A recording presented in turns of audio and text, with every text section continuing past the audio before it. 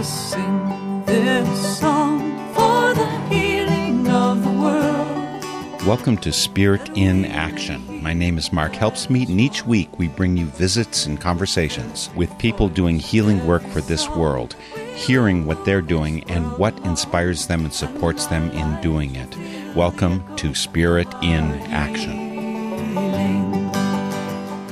We're going to explore world healing through medicine today for Spirit in Action, particularly healing from trauma and the resources that acupuncture and Asian medicine add to the possibilities in that work. Our guest is Elaine Duncan. Integrative Healing Works is her practice, and her new book is The Tao of Trauma, a practitioner's guide for integrating five-element theory and trauma treatment. Elaine's study began in the area of Western medicine, and she added to her healing repertoire after experiencing the benefits of Asian medicine approaches.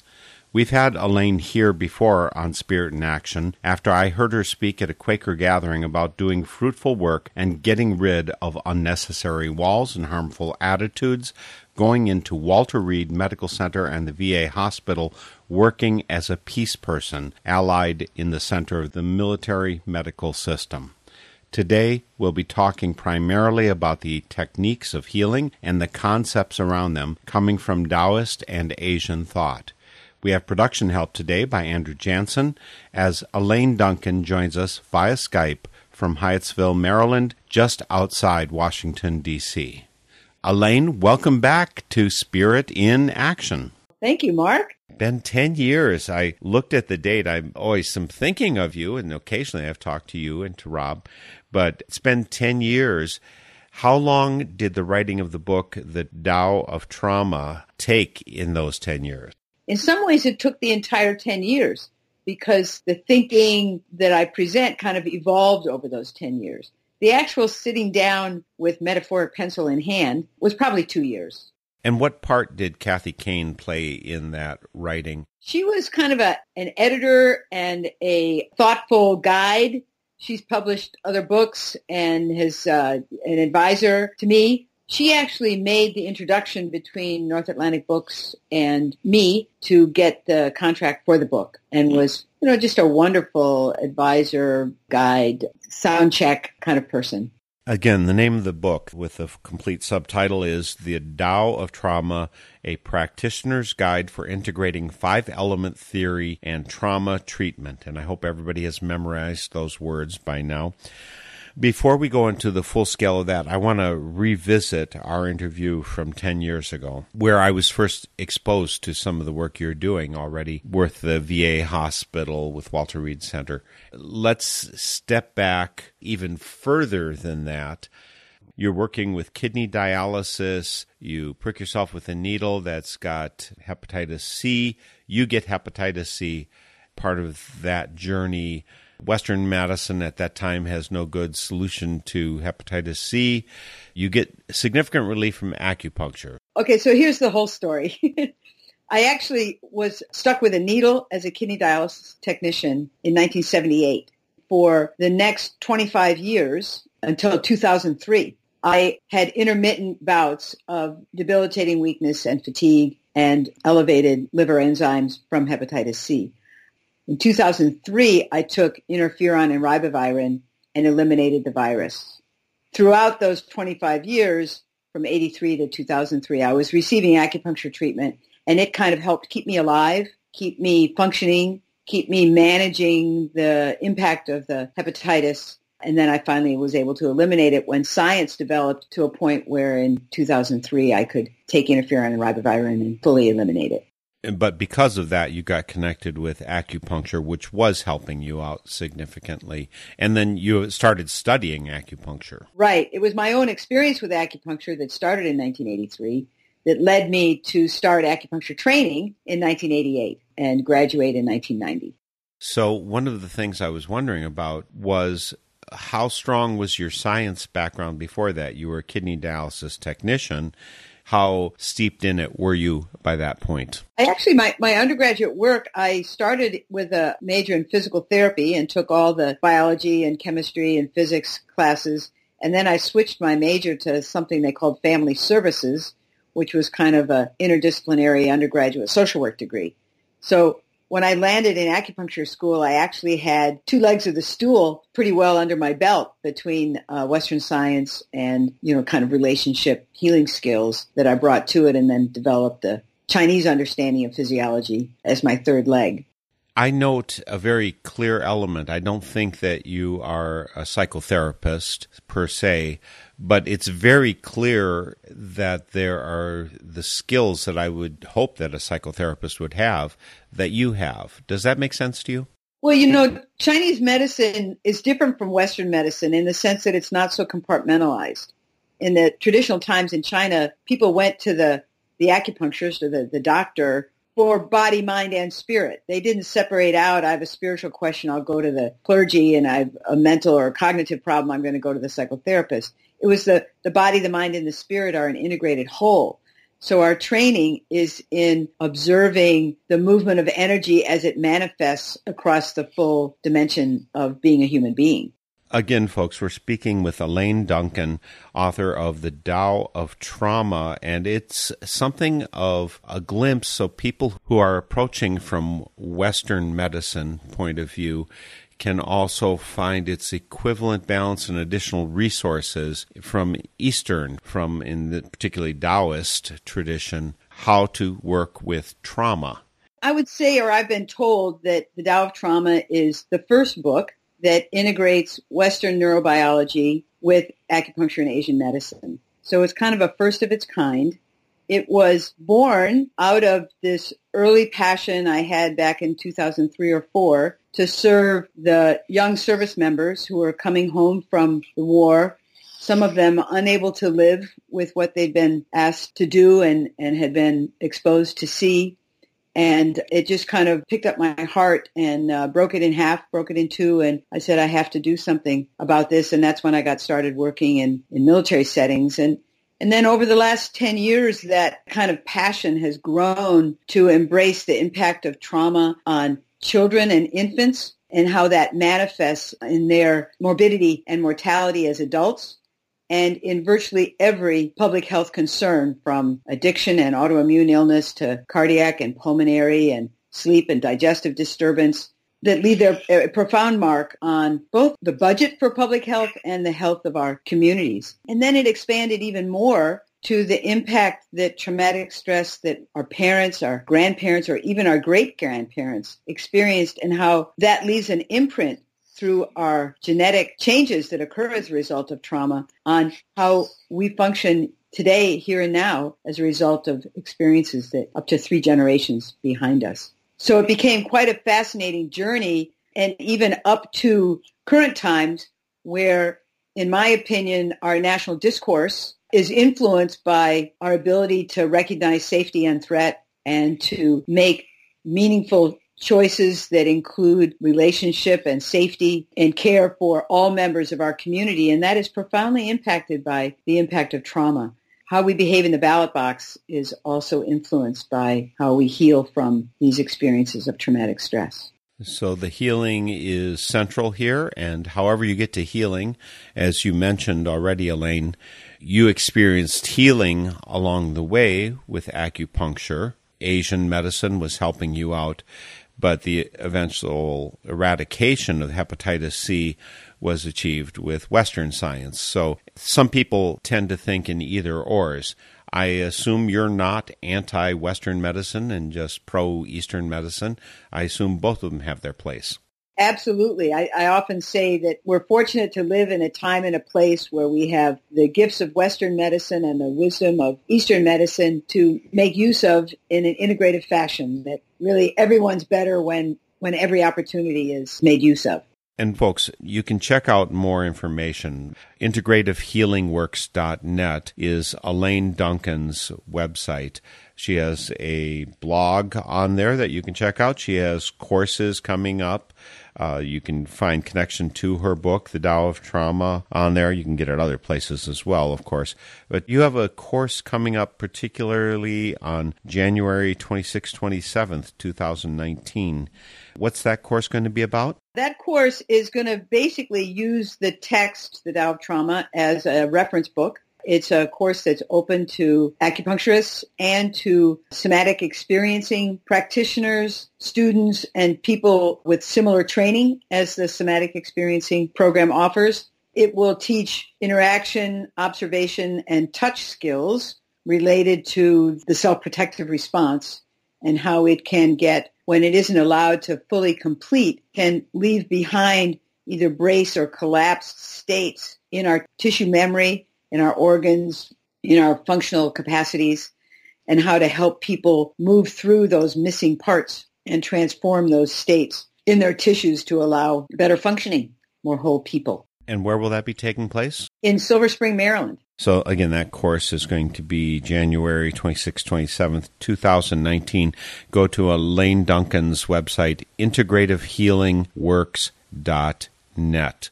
The link, of course, as always, is on northernspiritradio.org. The January 26th and 27th module is the first of 5 modules that go through the 5 seasons of the year that the Chinese described. They described 5, not 4, just dividing the pie a little bit differently. And each one of those courses will explore a discrete step in the self-protective response. This fellow named Peter Levine, the developer of the somatic experiencing trauma training model, did animal predator-prey relationship studies way back when. And what he figured out is that for both 2-legged and 4-legged animals, in order for us to successfully navigate life, that we have to go through certain steps when confronted by a threat. We have to be able to recognize that something is new in our environment. We need to be able to discern whether it's safe or unsafe, danger or safe. We need to be able to ask for and secure help from others. We need to mobilize a response that's commensurate with the level of the perceived stress. We need to recognize when the stress is over, that it's done.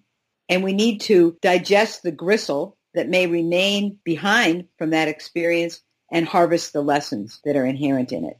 The ancient Taoists would agree that this same cycle of 5 steps is inherent in the agricultural cycle. It's inherent in the creation of a human life, inherent in any organization or development of any being. So we'll go through those 5 steps through the course of the year in their season. For example, this course in January is called Signaling Threat, and it's about being able to perceive safety and threat and being able to accurately determine when we're safe and when we're not safe.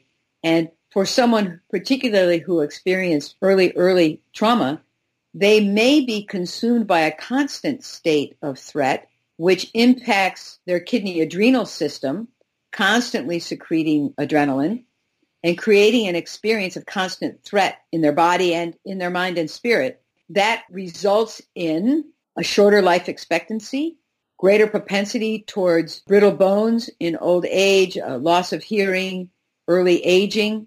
And that kind of fear response will consume the frontal cortex, the more thoughtful, relational frontal part of the brain.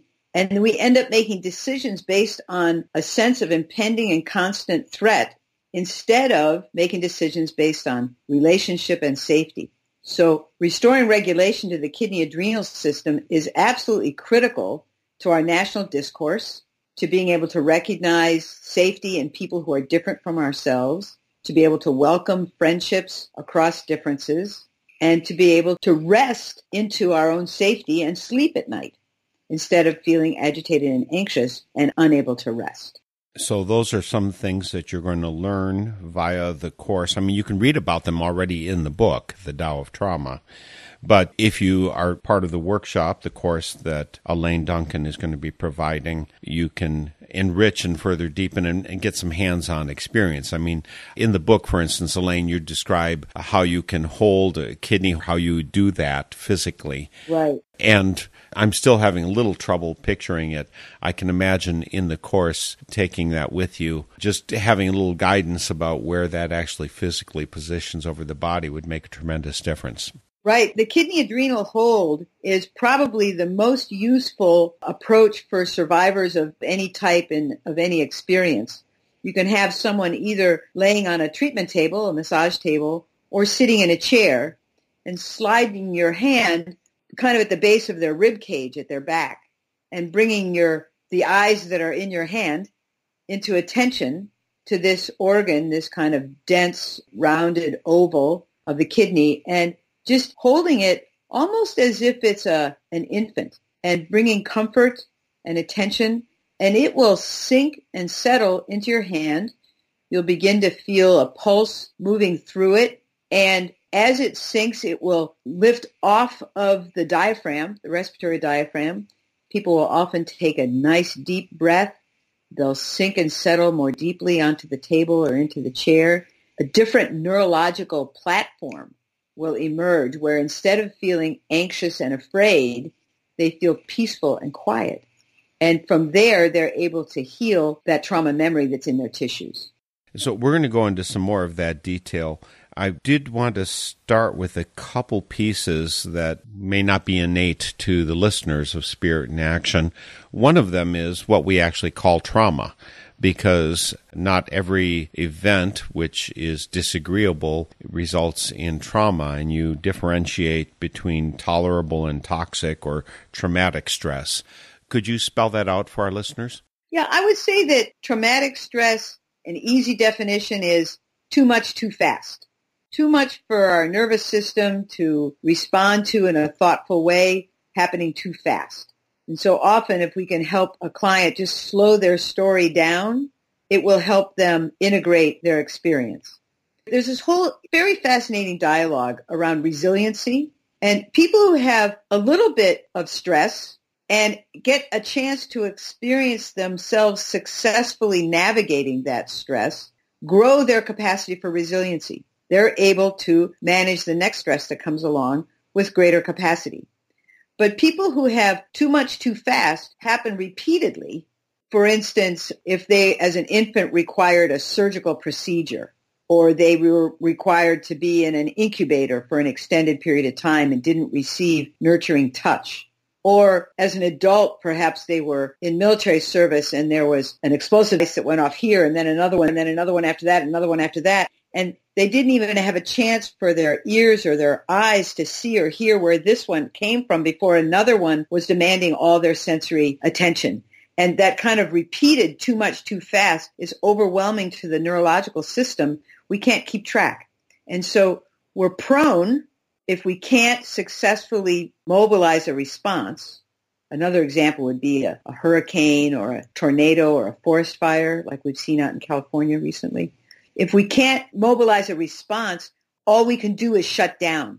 So we get this message that there's a threat, and our kidney sends off this message with adrenaline up to our heart to tell our heart there's danger in the kingdom of the body. The heart will send out the message to the whole kingdom via the pulse, via the heart pulse, and it'll be pounding and fast and hard, and it will command the whole system to respond. But if the kidney doesn't again find safety once it's survived, the heart can't keep up that pace and remain alive. So it has to shut down. So it gets this message that the psychotherapist might call dissociation, neurologists might call a collapse, in order to protect the heart. So they'll turn into something like a possum that goes to sleep, quote unquote sleep, when they experience a threat. And their predator will think, well, maybe they're dead, then maybe they're rotten meat. I won't eat them. Or they're certainly not very interesting. There's not going to be any tussle here. I'm not going to bother. It's no fun. It's part of our repair mechanism to have a capacity to shut down and collapse. It's part of our survival instinct. But long term, it's not so helpful to be shut down and frozen. We need to wake that back up again in order to function in life. I've actually seen a possum do that right on my front sidewalk. There was a dog standing over the possum. The possum looked dead, sleeping, whatever you call it. And the dog goes away, and I saw the possum pop up and take off. I think that maybe possums have a better regulated system so that the trauma doesn't stay with them. They can wake up from it and go right on. People evidently don't do that so well. Right.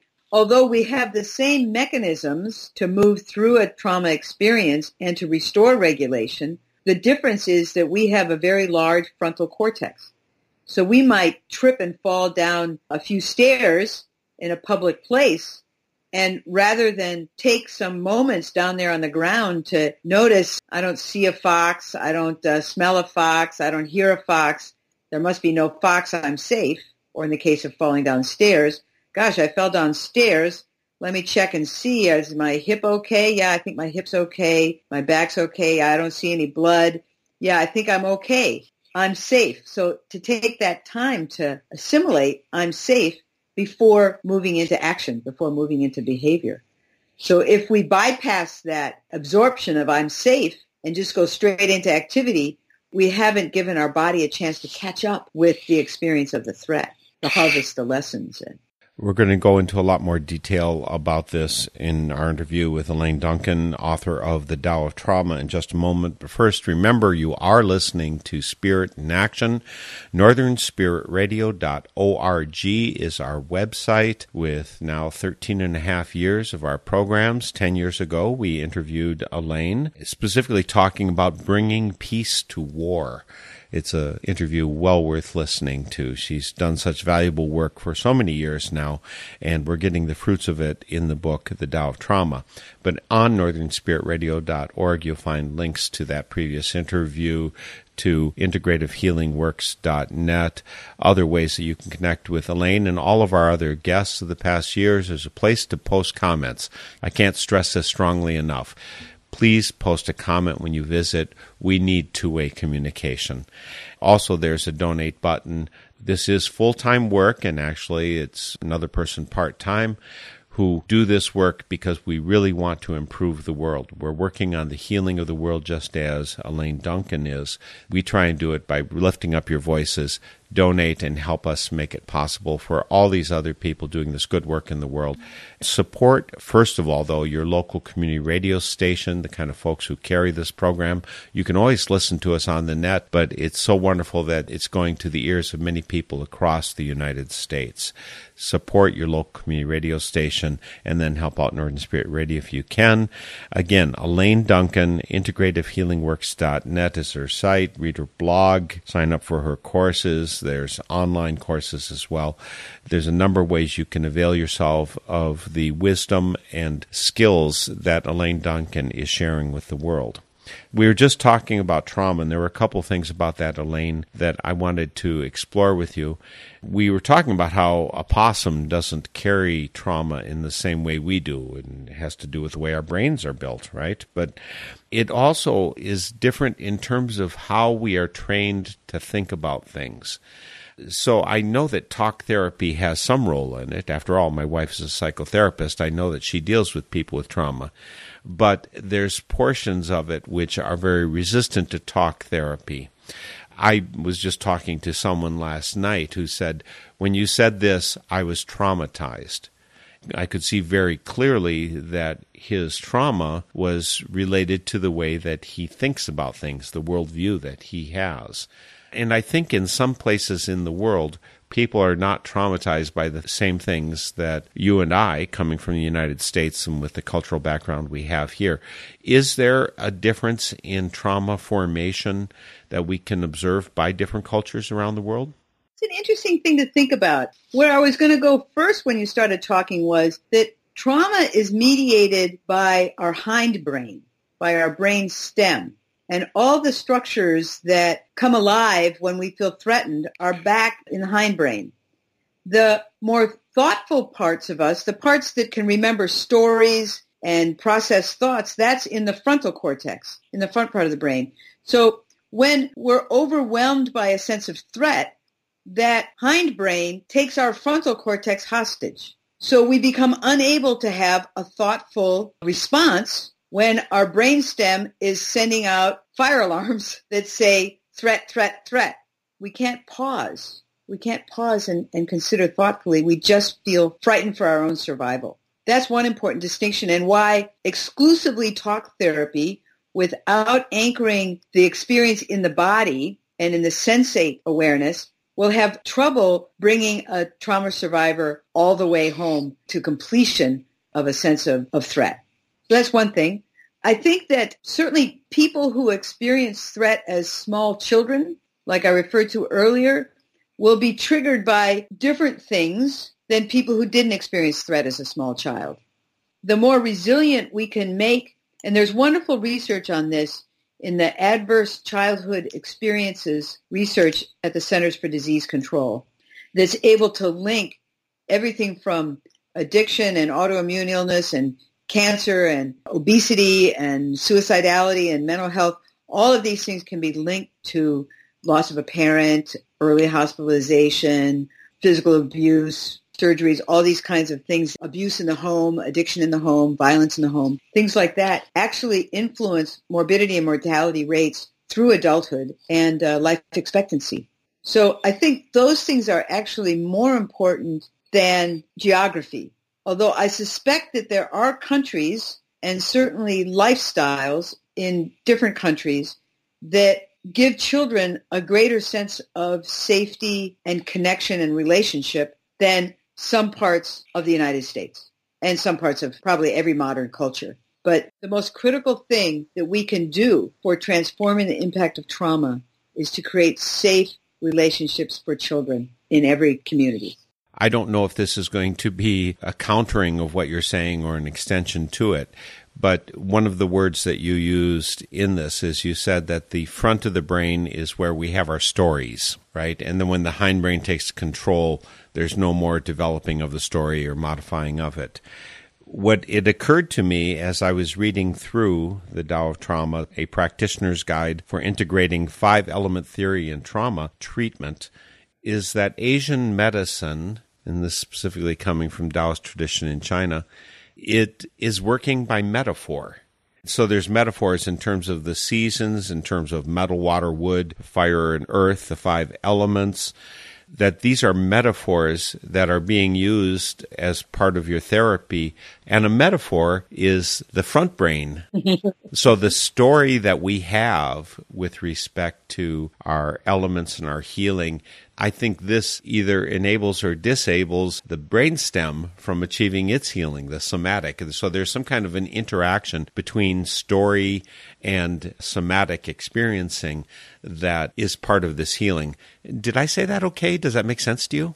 Well, I think the thing about the 5 elements, and you articulate it beautifully, is they exist as resonant frameworks.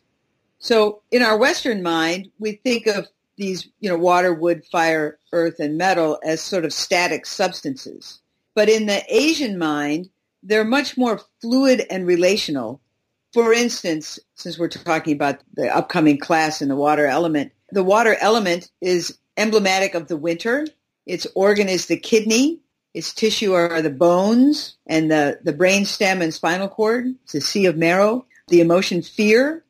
So there's this sort of dynamic complex of resonant states that are really an energetic statement that come along with these. Sometimes the 5 elements are described as the 5 phases. It's probably a better translation, actually, to refer to them as phases than elements because there's more movement and less static expression in calling them phases rather than elements.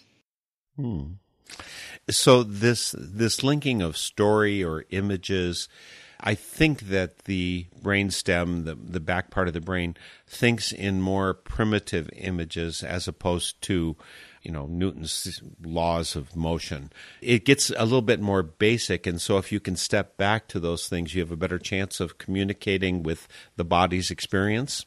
Exactly.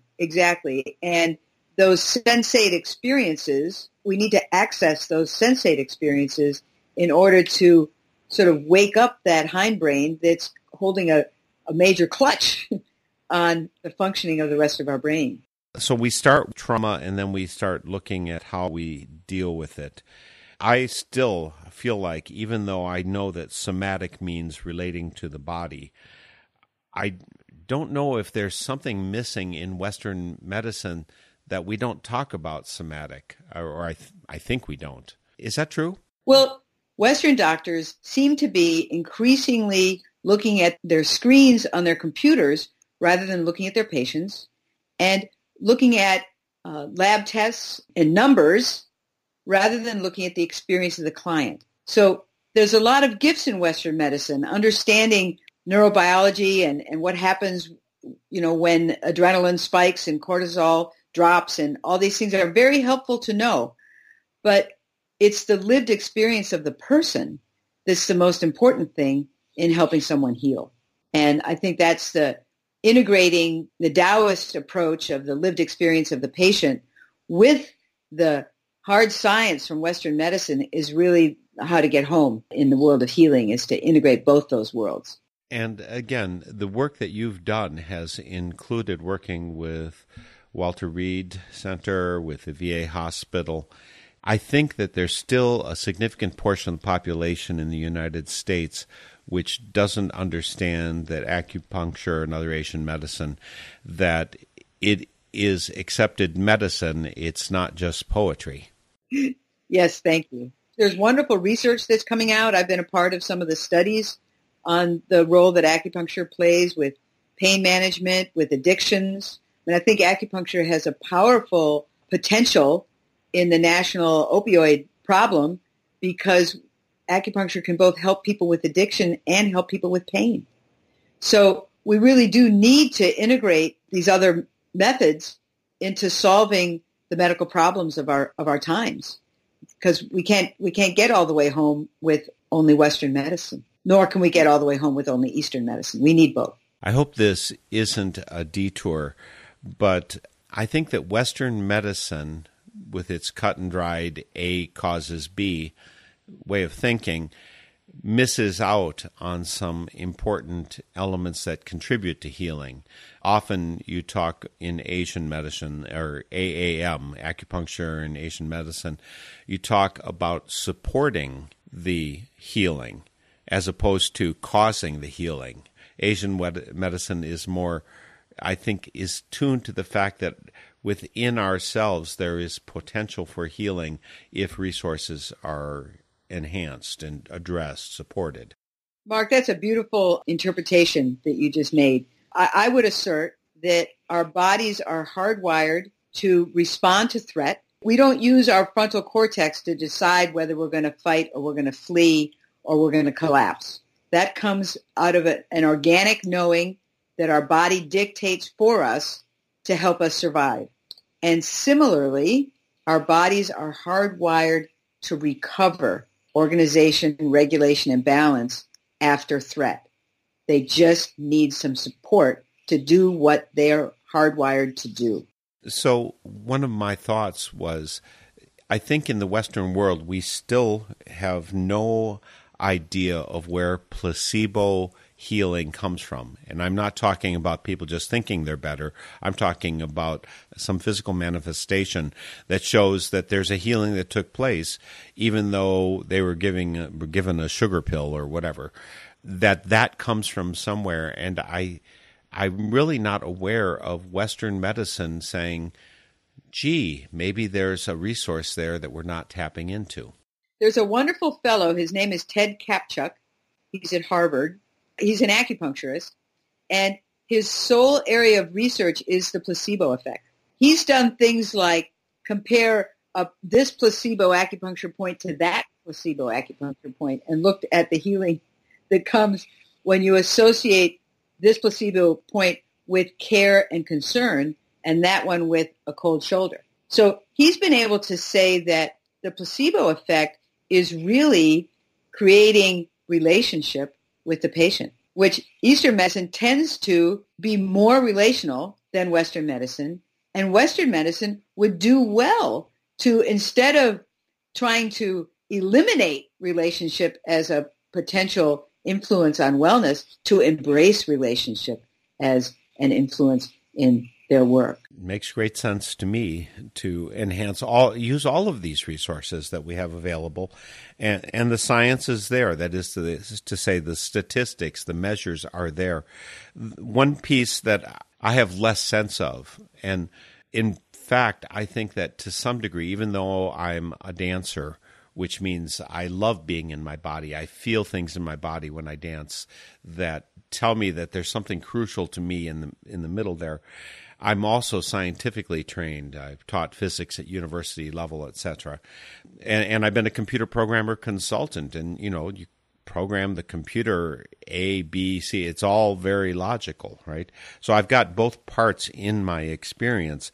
But when you speak of observing energy, the chi, when you observe that, or you're trying to measure po, or these other measures of internal, the I don't know how it's pronounced, the hun, all of these things.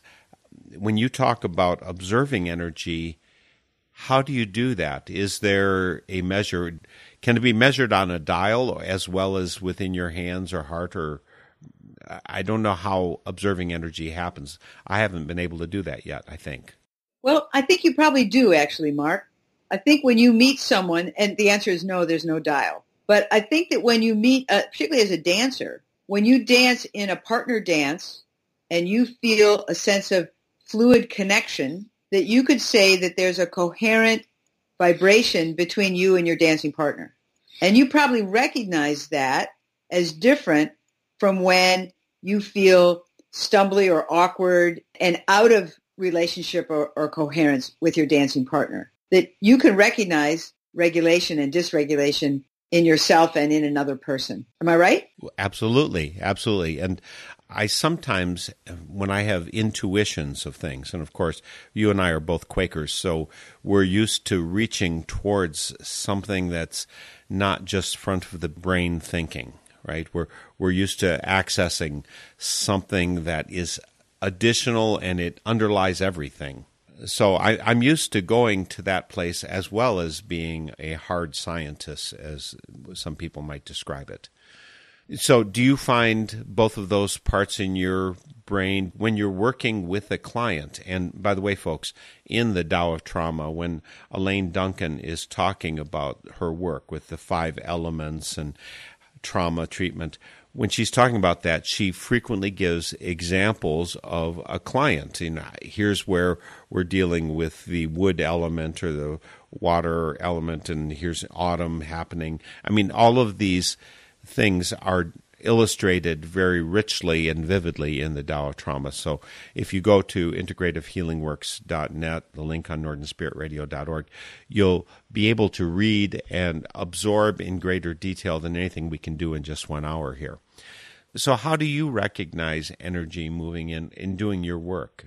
I think it's critical for a provider to be able to recognize energy moving into greater coherence or moving out of greater coherence. It's critical for a provider to develop the sensate awareness for when their client is moving into greater coherence and when their client is moving into greater dysregulation or upset. We want to keep people within a certain zone, a little bit of arousal, a little bit of restoration, a little bit of arousal, a little bit of restoration.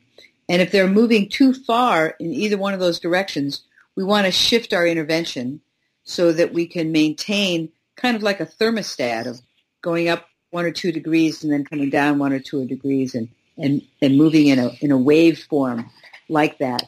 So, for example, in the kidney adrenal hold that we were talking a little bit earlier, for some people, when their kidney starts to move, to settle, to sink, to quiet, it will be so alarming because they feel like the brace in their organs that they've put in place to help them feel safe, that if they let go of that brace response, that they won't be vigilant enough to be safe.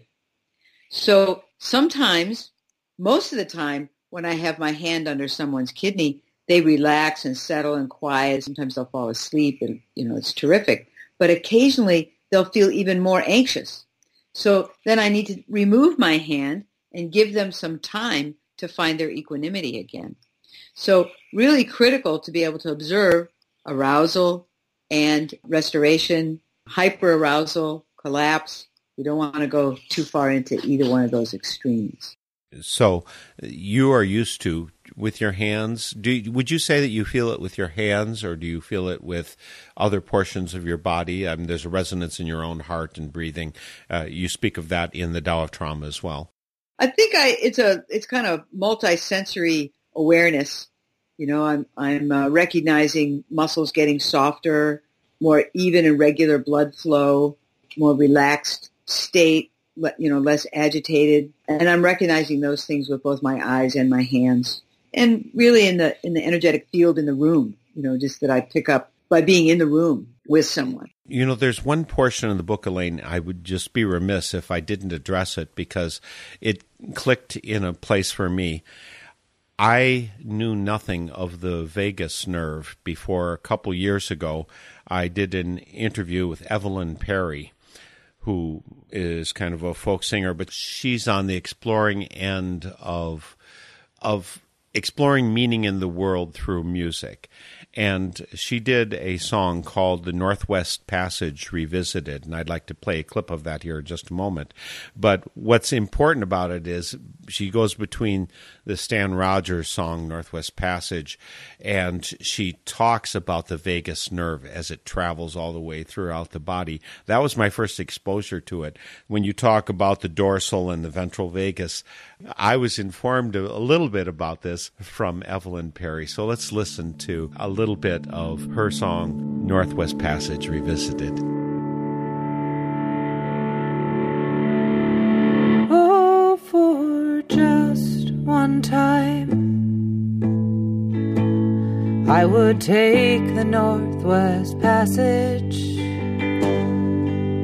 to find the hand of Franklin reaching for the Beaufort Sea, tracing one warm line through a land so wide and savage,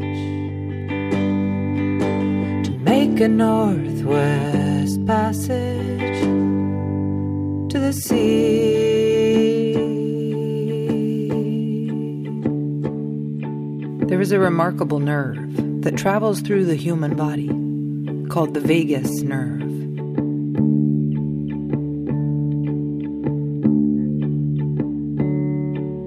Also known as the rambler or the wanderer, vagus is the longest nerve in the central nervous system. It wanders from brainstem to colon, along the way innervating and connecting the outer ear, the throat, lungs, portions of the viscera, and on its journey back to the voice box, it circles the heart.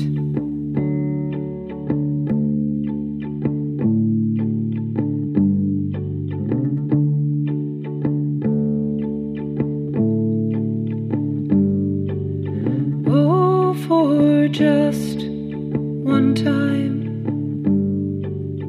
I would take the Northwest Passage. Northwest Passage Revisited by Evelyn Perry is actually about 20 minutes long, so we just heard a small clip of it where she discusses the vagus nerve as it wanders throughout the body and how this is connected with the sense of well-being, which is something that you, Elaine Duncan, talk about in the Tao of Trauma. It's part of the bridge between Western medicine and acupuncture and Asian medicine. Could you say a few words about what you recognize about both the dorsal and ventral and how that is incorporated in the work you're doing with 5-element theory? Right. Thank you. So our sympathetic nervous system, which is kind of our mobilize, fight or flight function, is always turned on. It's never turned off. It's always on. It needs something to mitigate how far it gets turned on, to mitigate the rheostat that's associated with how much arousal we're going to express in order for us to have a social engagement capacity. So like a small child who is unable to regulate their sympathetic nervous system will be throwing sand in the face of the other kids in the sandbox. They'll be biting and kicking and all of that. So we need to cultivate ways to mitigate the arousal in our sympathetic nervous system in order to live in community and in society. So there's two ways to do that. The primary way is with the ventral vagus system. The ventral vagus is essentially the energy of the heart and the lung.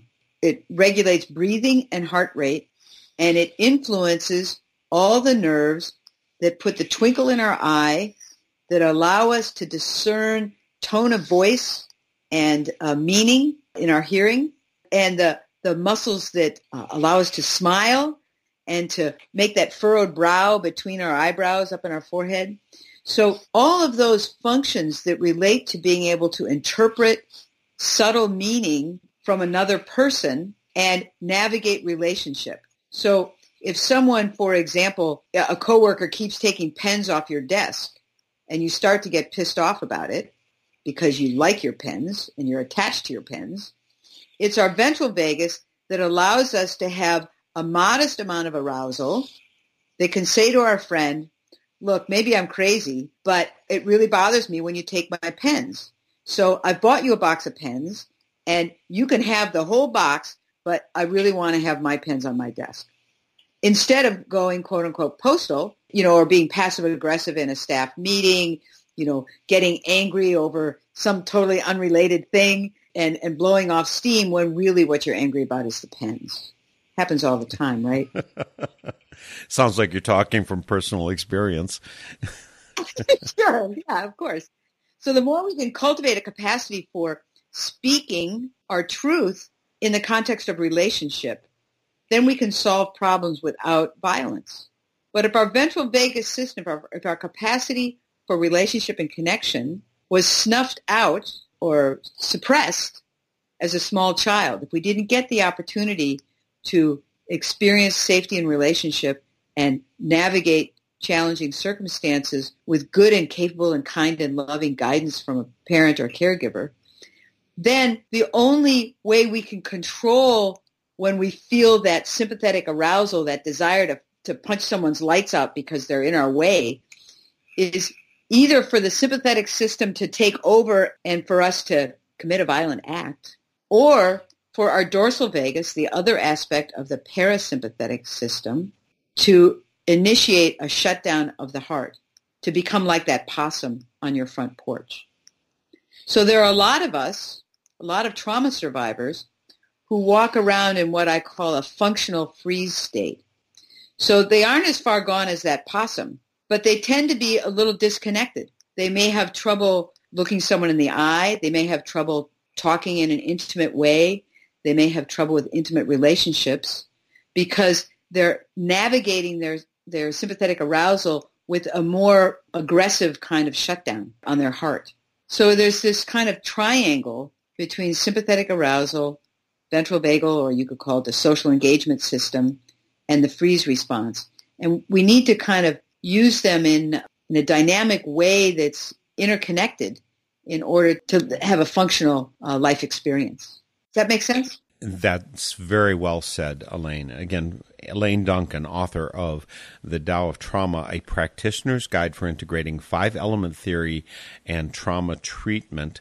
That's the book. There's one more thing I wanted to ask you about, Elaine. I know we have to get off the phone shortly. And that has to do with the work that you started. I mean, where I think you really dove in with trauma was with the people who are coming back from Afghanistan and Iraq. They're traumatized by their experience. And in my previous interview with you 10 years ago, back in 2008, you talk about someone you call Joe and his experience. At one point, you talk about him. He's Christian, but he wants to visit the Dalai Lama to deal with his karma. So he's carrying some kind of trauma from war. And people talk a fair amount about PTSD. And over the last 5 to 10 years, there's been this enlargement of this thing called moral injury. And when you're talking about dealing with karma, that sounds like you're dealing with moral injury as opposed to the PTSD. Do you see any difference experientially in the trauma healing you're doing using acupuncture and Asian medicine? Do you see that trauma healing as being at all different internally, somatically? Well, I think from the perspective of a mental health provider, it's an important distinction, moral injury and what's come to be called post-traumatic stress disorder, which we could also talk about because I don't like that diagnosis, that term. From the point of view of a regulation or dysregulation in the autonomic nervous system, which is my framework, I think that they're different manifestations of dysregulation. In other words, they're both dysregulation. Moral injury tends to occur in people who had fairly authoritarian family systems where the parent was the authority and there wasn't room for the child to have a thought. So when the parent dictated, do this, there was no time to question, well, I don't believe in that. I don't believe in whatever it is. So that as an adult, then, for instance, in a military setting, when the commanding officer says, turn your head when I'm raping your fellow soldier, you turn your head because that's what you were told to do and you believe in authority. And then later in the middle of the night, you come to terms with that isn't really my value system. What have I done? I feel horrible about myself. I have transgressed my own moral compass and I feel horrible about myself. And that breeds a lot of shame, which is consuming to the ventral vagus system. Shame is consuming to the heart. It's collapsing and consuming to the heart. Very challenging problem. And heart injuries tend to be related to fire. So do you see the symptoms coming out differently? Someone, again, what's called PTSD or moral injury, do you see it manifesting in different organs and different elements? I think that's a critical distinction that I'm making in the book, that PTSD, which Western science and the Diagnostic and Statistical Manual, defines in certain ways, is actually a very limiting diagnosis.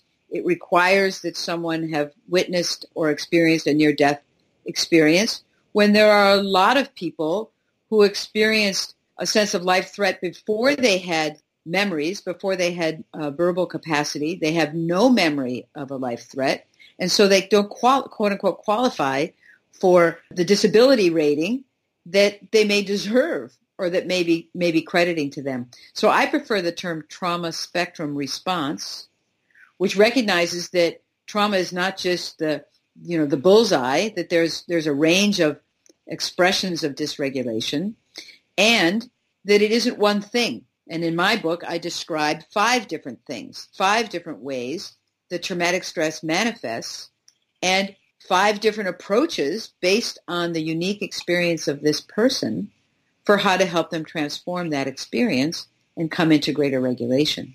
So absolutely, trauma manifests in different ways. Moral injury manifests in different ways, depending on the individual's constitution and what they brought to that experience. It's so radical, the idea that we're actually going to look at the individual and we're trying to participate in their healing. It's right. What a crazy world where that isn't taken into account. That's right. That's right.